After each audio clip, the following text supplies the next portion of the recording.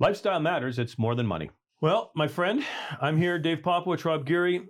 We've got another, I think, a really important show, an interesting show to do today. There's a couple of things. We're going to deal with a little bit of financial and a little bit of lifestyle stuff.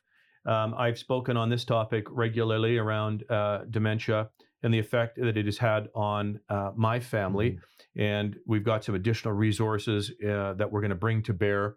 And it turns out that, up to 1 in 3 Canadians are going to be impacted by dementia. And I don't mean that they're going to get dementia, but they'll know somebody that has dementia and it will impact their life. The numbers are staggering. And so I think it's incumbent upon us to make sure that from a financial perspective, from a healthcare perspective, from an emotional perspective, that we're ready to deal with this particular affliction. And a question that you and I get asked all the time is, do I defer my pension benefits like CPP and OAS? It's a daily one. It is a daily one, and it's a confusing topic for people. And so we're going to bring on a recurring guest that we've had on the show for years, Fred Batiste, and he's going to talk a little bit about the deferral of OAS, because he's been a bit ambivalent on the deferral from 65 to 70, taking it 65 to 70. But he's less ambivalent right now, and we want to find out why. So we're going to talk about that. So stick around for that. Now, in this segment, we often just talk a little bit about markets and what we're talking about with clients. And here's, I'm going to set the scene, and I want you to give me your comments on this. One of the things that I'm hearing from people now is exhaustion. Mm-hmm. So we had the first 6 months of this year with June being bad, market crash, scary. Then we had a bit of a summer reprieve with a rally for the next 6 weeks, turned a little negative again in August. And we, here we are today, right? And the conversation I'm having with people is, I feel exhausted, right? Right. Things just don't seem to be getting better. Talk to me about what's happening in the markets and what you're seeing or clients are feeling. People are feeling at this time. Yeah. Well, it's been a year. Yeah. Right. It's been I think you said it. We hit all-time highs at the end of January. Yeah. And of this year. Yeah. And things have come off. Yep. Right. It's come off over 8 months, and there has been continued news sources and things, feels like on a daily basis, that is a lot of doom and gloom. And when do we get out of this? And for us, we've been through these cycles. Yes. But for a lot of individuals, it's been longer. This has been a longer process. And this sense of time was different from the years prior. Well, that's a really interesting point. Let's talk about that. Because people's most recent experience with a pullback was in March of 2020 when the pandemic really broke, right? Mm-hmm. Late February, early March. You had a very interesting conversation with a client who completely didn't remember. Like you said, do you remember what happened in that period? And no recollection of it. And we started talking about that and thinking about that. And that particular pullback was very short-lived, wasn't it? Right. Because of the stimulus response to it. S&P, if memory serves me correct, was down 35%. Right. At one point. I don't think the S&P has been down more than 23% in this most recent pullback. So it was much steeper, a much further decline that we saw in March of 2020. But the difference is it snapped back relatively quickly because of central bank and government response to the pandemic. It was a blink of an eye. It was the blink of an eye, all things considered. And so that word exhaustion that I used intentionally because the last time that we've experienced a regular sort of recessionary, drawn-out economic cycle was back in 2008-09. Right. And that's long forgotten by investors, right? So what we're experiencing right now, I would say, is a more normal economic response to the cycle, right? We always go through cycles, right? You get booming markets and economies, and then things roll over, and we have recessions, and then things start again. They're all cycles. But this one, it's been a long time since people have felt what we're feeling right now. Right. And I think some of the exhaustion comes from one of the main pieces that we talk about on a daily basis right now, which is inflation, the R word, recession, right? And we feel like we're in a waiting pattern. I think that's what's drawing this period of time out as well, where we're going, we're waiting for the next data point. Correct. And that's it. Right. Well, and the process has to play itself out, right? The central banks have taken some aggressive action on interest rate increases. Now we have to let that play out. Now interest rate increases can take sort of 6 months to play itself out. And so when you think about that, oh my God, the exhaustion of, okay, has inflation peaked in June? And well, a trend isn't a single data point, as you said. It's going to take a few. So now we've got months to go through before it's confirmed, and that's the cycle we're in. Now that's a normal cycle. Yep. Right. This is a normal cycle. It's just that we have not been in a normal cycle, I would argue, for probably 2809. I mean, we're talking 10, 12, 13 years ago that people, and there's no way if they don't remember what happened in March of 2020, that people remember how they felt going through that particular cycle, right? So I get that emotional response to this thing, the exhaustion and so on and so forth. But it is interesting to look at the economic data. The problem is that data can't overcome emotion, right? Right. So I suppose we're in a privileged position that we're researching all day long, every day. We know what historical cycles have done. We look at the data, we compare it, I suppose that helps us not just as advisors but as investors. Okay, we can calm ourselves and we can get people through it. But when you're looking at the headlines, they're scary. Yeah. All right. And then this thing drags on for months and months and months, and there's where you start to just get worn down, right? Right. And we listen. We talk to lots of people, and you got to avoid trying to going down that rabbit hole of catastrophic thinking. Right. Right. Because it's easy to do that when you're exhausted. Things will never get better. And I would say that the word catastrophic, everyone goes to again that R word of recession. And recession is okay. That's worst case scenario. Recession means that we're all going to lose our houses, everyone's going to lose their jobs and everything, right? And we feel like we're waiting for that to happen. Right. Data came in last week on Canadian job numbers, right? Mm-hmm. And the unemployment is rising, but we're slowing. But it doesn't mean that it is catastrophic whatsoever. Yeah, that's right. That's right. And you got to be careful too. You got to use the data. You've got to remain balanced, and you've got to have a base case scenario. But you do need to plan for if it's better than you expect or worse than you expect, right? That's prudent planning. Right. But the catastrophic thinking can drive very emotional decision making, which doesn't always, in fact, rarely matches reality, and therefore can create problems. So, I think it's important. We're gonna actually put on a community session for clients and friends talking about behavioral finance, because it's an important piece for people, right? Again, the data and the emotion are two different things, and it's really difficult for data to overcome emotion. And so we actually need to address the emotional side of investing, because you've got to keep that in check to avoid the big problems that people can create for themselves. And the timing mechanism right now in the last 6 months, and you're starting to think about retirement, which a lot more people in the country are. Well, that's right. That's what that jobs data said, didn't it? It did. Yep. There's a lot more people, 54 to 65, right, that are thinking about this. Right. Or they're tired. They've gone through the pandemic. They just, I don't want to go back. Yep. Right. You're going to see a wave of retirements hitting the Canadian, the North American, and perhaps Western Europe as well. And not just economic, the demographic is going to continue. Absolutely. Right? So absolutely. Rob, we touch on this topic reasonably frequently throughout the year. This is a topic that's personal to me.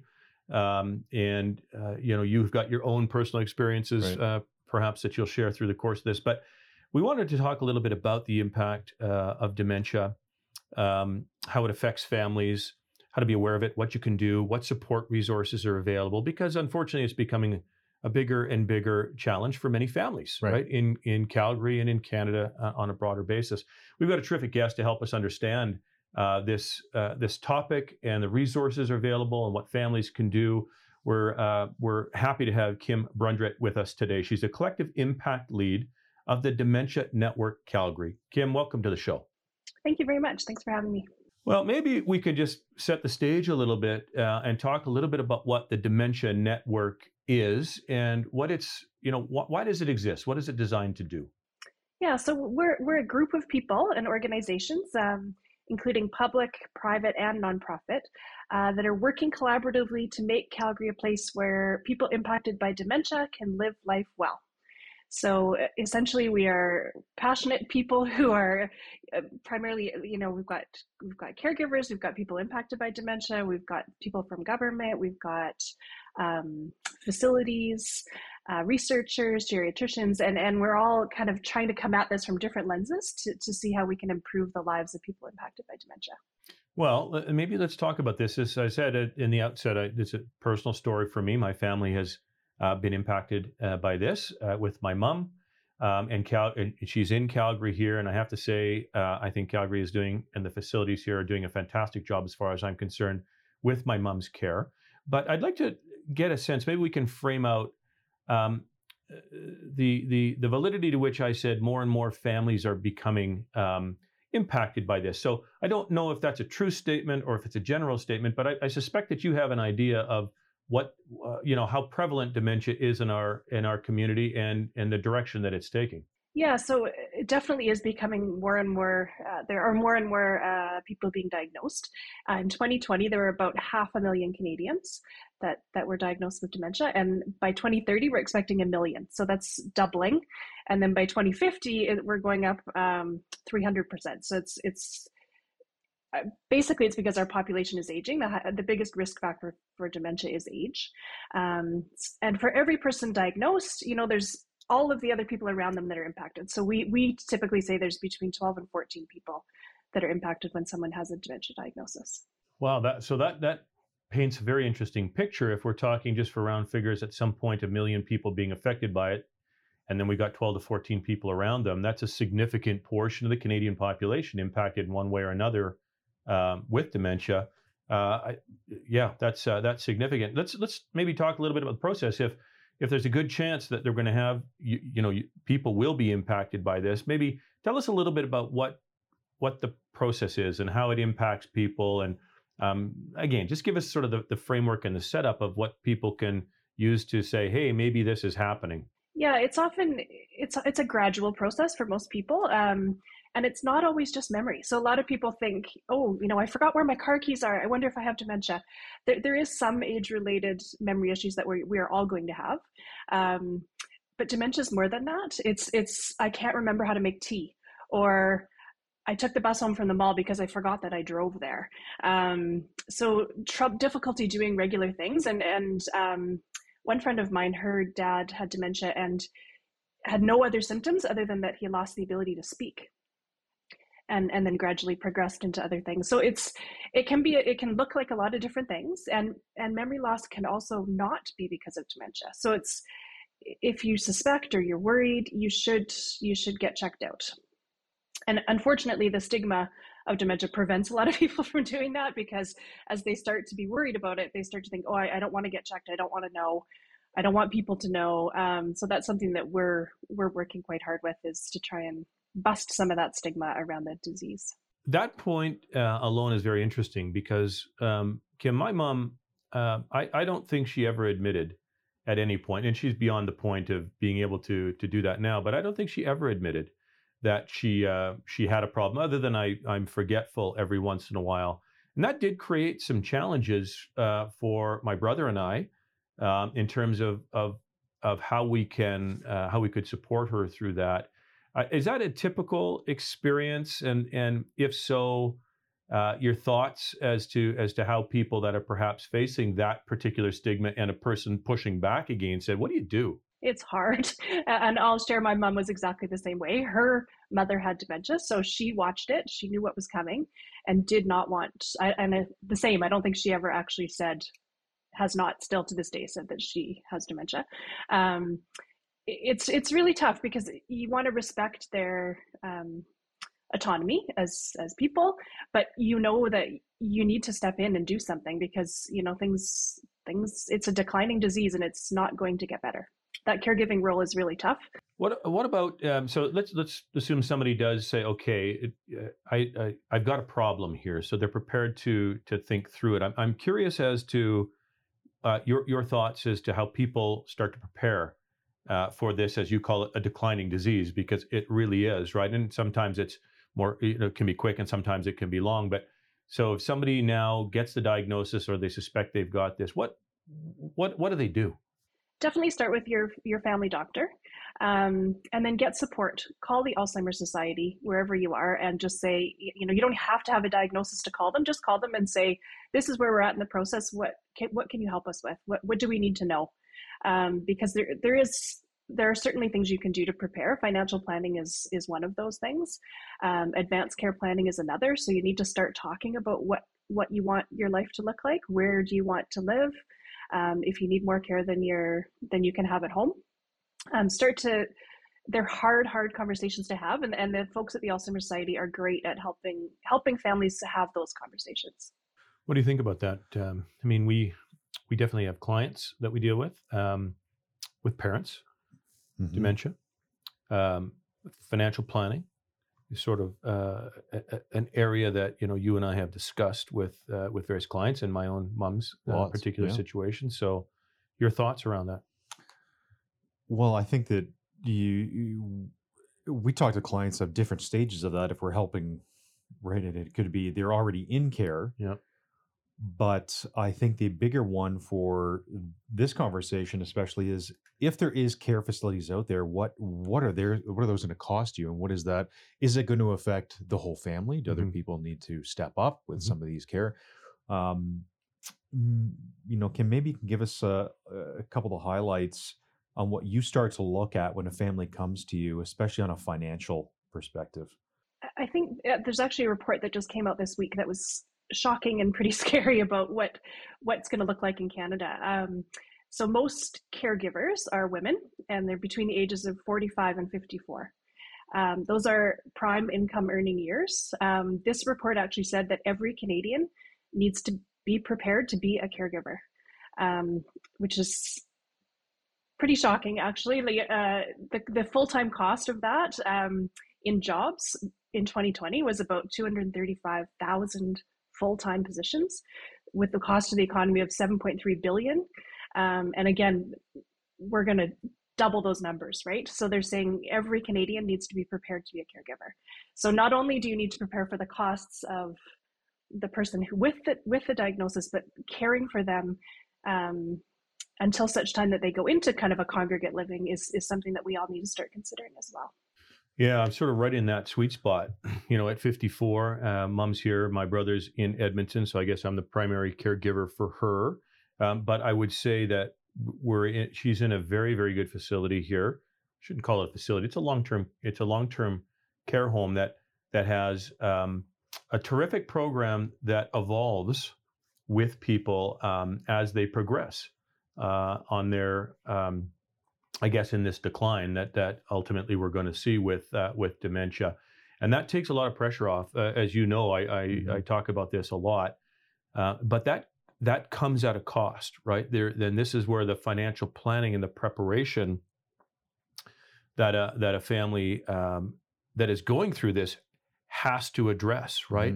I mean, dementia isn't the only issue that Canadians will have to be caregivers for aging parents on, but it's going to have a significant role to play, I think, in that. And Kim Brundrett, who is the collective impact lead for Dementia Network Calgary, has been good enough to stick around for another segment. Kim, just before we went to commercial break, I talked about my experience watching my mom as she progressed with her dementia, and I wanted to be the primary caregiver. My dad had passed away not long before that, so she was living with me. But it became very apparent to me that although I could probably take care of her physical needs, I'm not.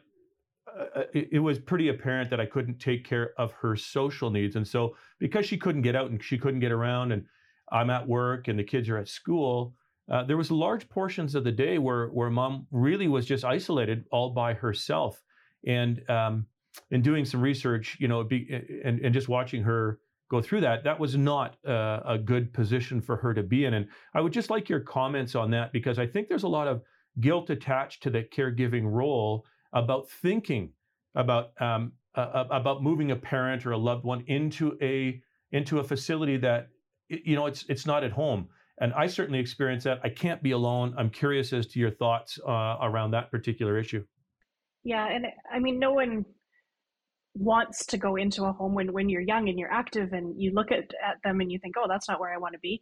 But in many cases, it is the best place because they can provide that ongoing socialization, and isolation is one of the biggest risk factors for getting dementia in the first place, because having conversations, you really use a lot of different parts of your brain, and isolation just it causes a faster decline for people once they do have the disease. So it's important to understand that, and to know that there probably will be a time when the person will need to move into some kind of congregate care living situation. And like you said, the guilt on caregivers is high, and it really shouldn't be, because in many cases you're actually doing the best thing possible for them. That's the conclusion that I had to come to, and it was a difficult in my own mind. It was difficult to do that, right? You've got that guilty feeling about that, but I have to tell you, and for anybody that's listening that perhaps is going through that right now, my mom has never been in a better position. Like it's not going to get better. Dementia is not going to get better. There's no cure for it at this particular point, as we know, but she is safe and she is happy, and that takes a ton of pressure, right? So it's gone from that guilty feeling of maybe, she needs this care, to watching her flourish in an environment that's safe and healthy and socially engaged. Yeah. Kim, my personal situation is, I guess, slightly different in the sense that we have aging parents and in-laws out of province, and through the pandemic, you mentioned socialization being an issue, and we've been going through some other ailments of some acute stress and whatnot, and starting to wonder if it's just age or not. So the question that our family's having is, how do you start to go through to establish that baseline and understand that, and have the conversation with your loved ones that we may have to look and to see that, because there are other ailments. So have you seen that as a roadblock? That's hard, especially if you're out of province, right? Because you're not there to notice. And I will tell you that after holidays, so Christmas, for example, that's when the Alzheimer's Society are the busiest, because people go home, they visit their parents, and they're like, oh, something's not right. Something's funny here. And that's, when we start to see a huge increase in the number of calls for support. It is tough. And it's those things. It's not just memory, right? So, hey, Mom, can you make me a cup of tea? And if Mom's kind of looking around wondering, I don't really know what to do with the kettle, or you're finding the butter is in where the laundry soap is instead of in the fridge, or some, just some odd little things. It's definitely, those are definitely red flags. And sometimes it is very difficult to get an assessment depending on where they live. But you can call the family doctor and just say, hey, I'm not there, but I have some concerns. Please check that out for me. It's a tough one though, again, depending on, if the person you're thinking about is open to that diagnosis, right? As we talked earlier, that's such a tricky part of this, this disease, and the stigma, as Kim had mentioned in the last segment, can make it very, very difficult for families and for the person that's, suffering from this or affected by this to deal with it.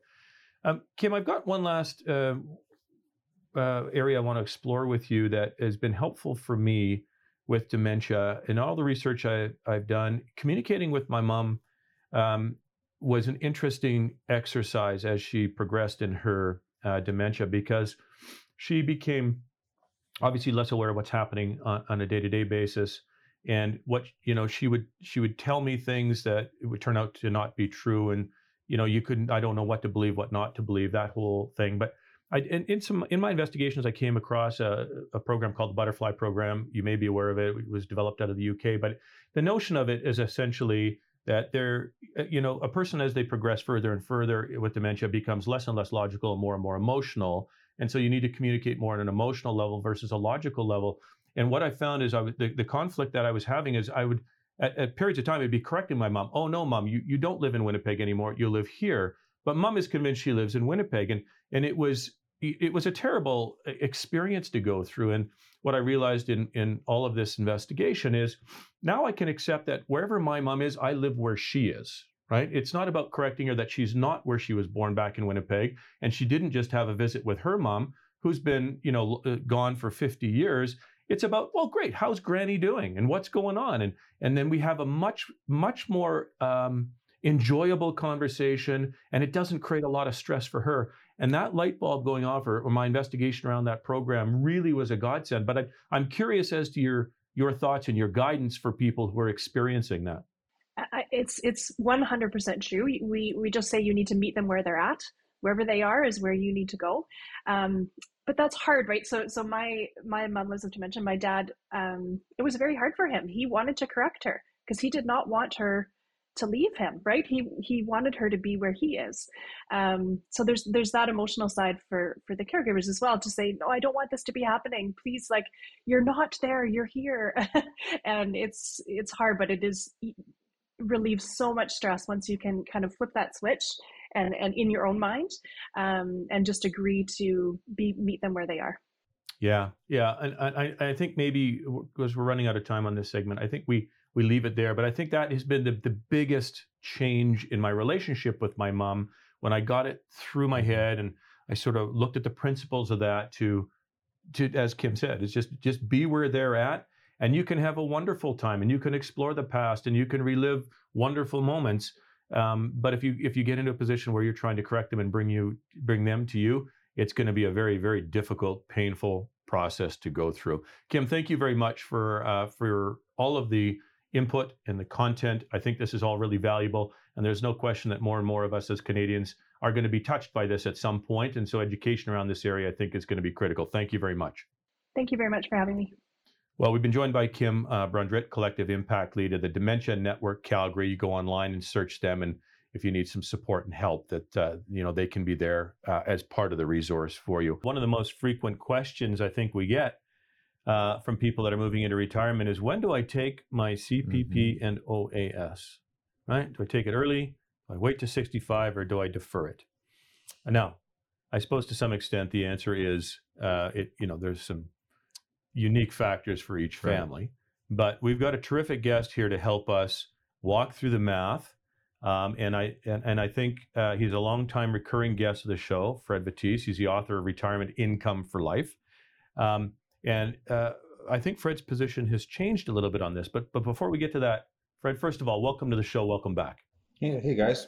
Good to see you. Fred, Dave is right. We get the question, I would say, daily, and when we're talking with clients and individuals, and, I would say it is the main question.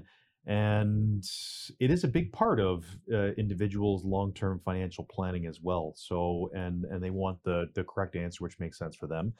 And I know that you recently wrote that article in the Globe Mail about OAS pension payments and whether or not retirees should defer until 70, the max that they can. So should they, and what's your thoughts around that? Well, let's first of all dismiss the situation where somebody is already over the OAS clawback limit. So they have all their OAS clawed back anyway because they have too much income. They're receiving between age 65 and 70. Let's say, for example, a doctor is still working. Should he get OAS? Obviously not, because he'll get nothing of that money.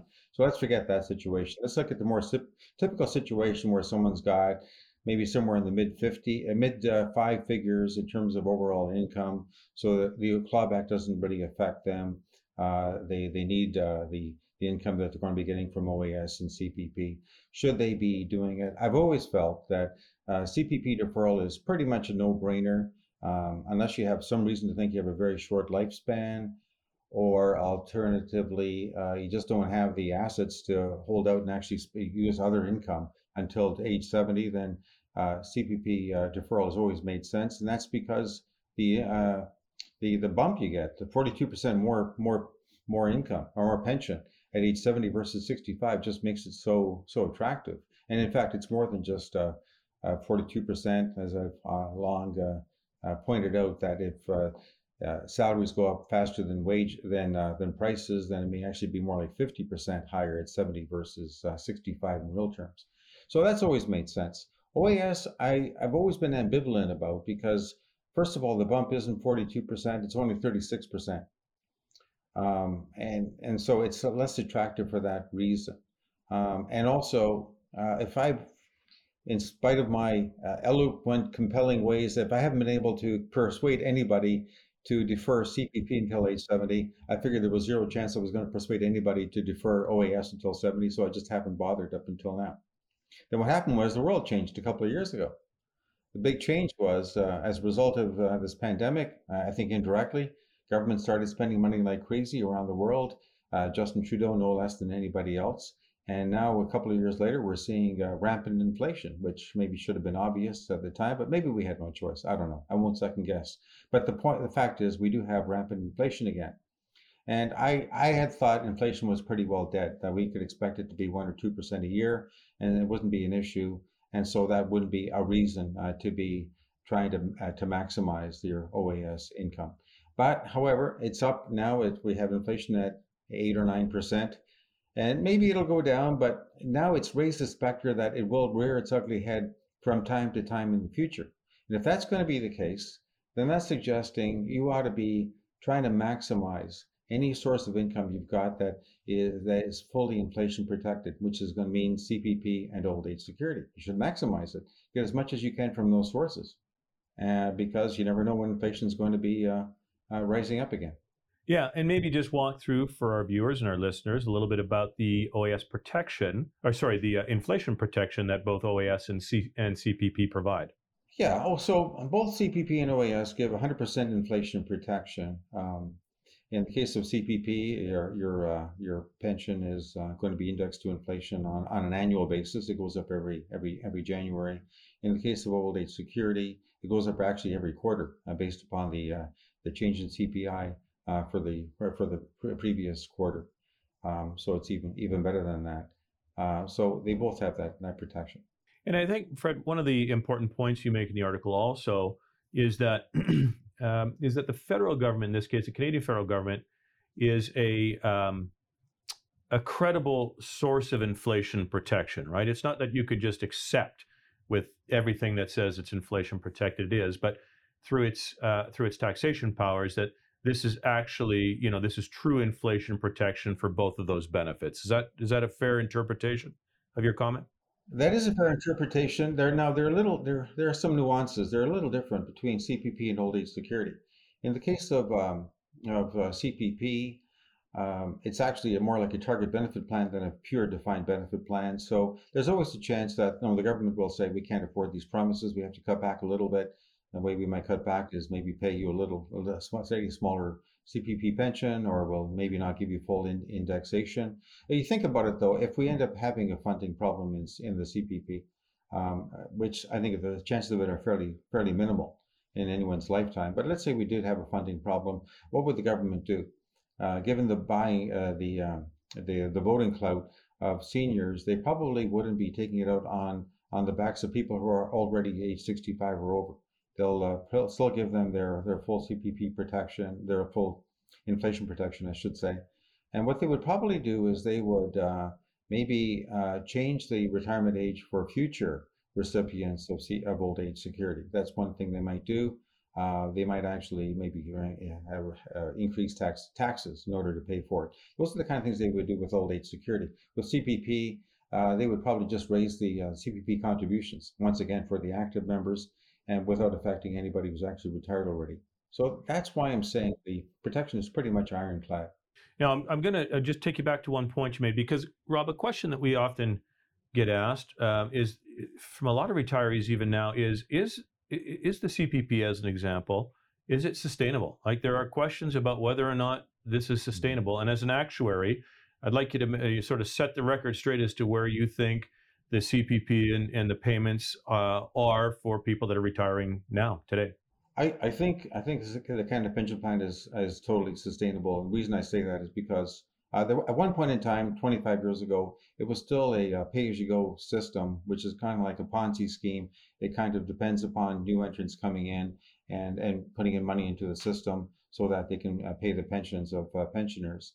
But that's changed now. It's a partially funded plan at this point.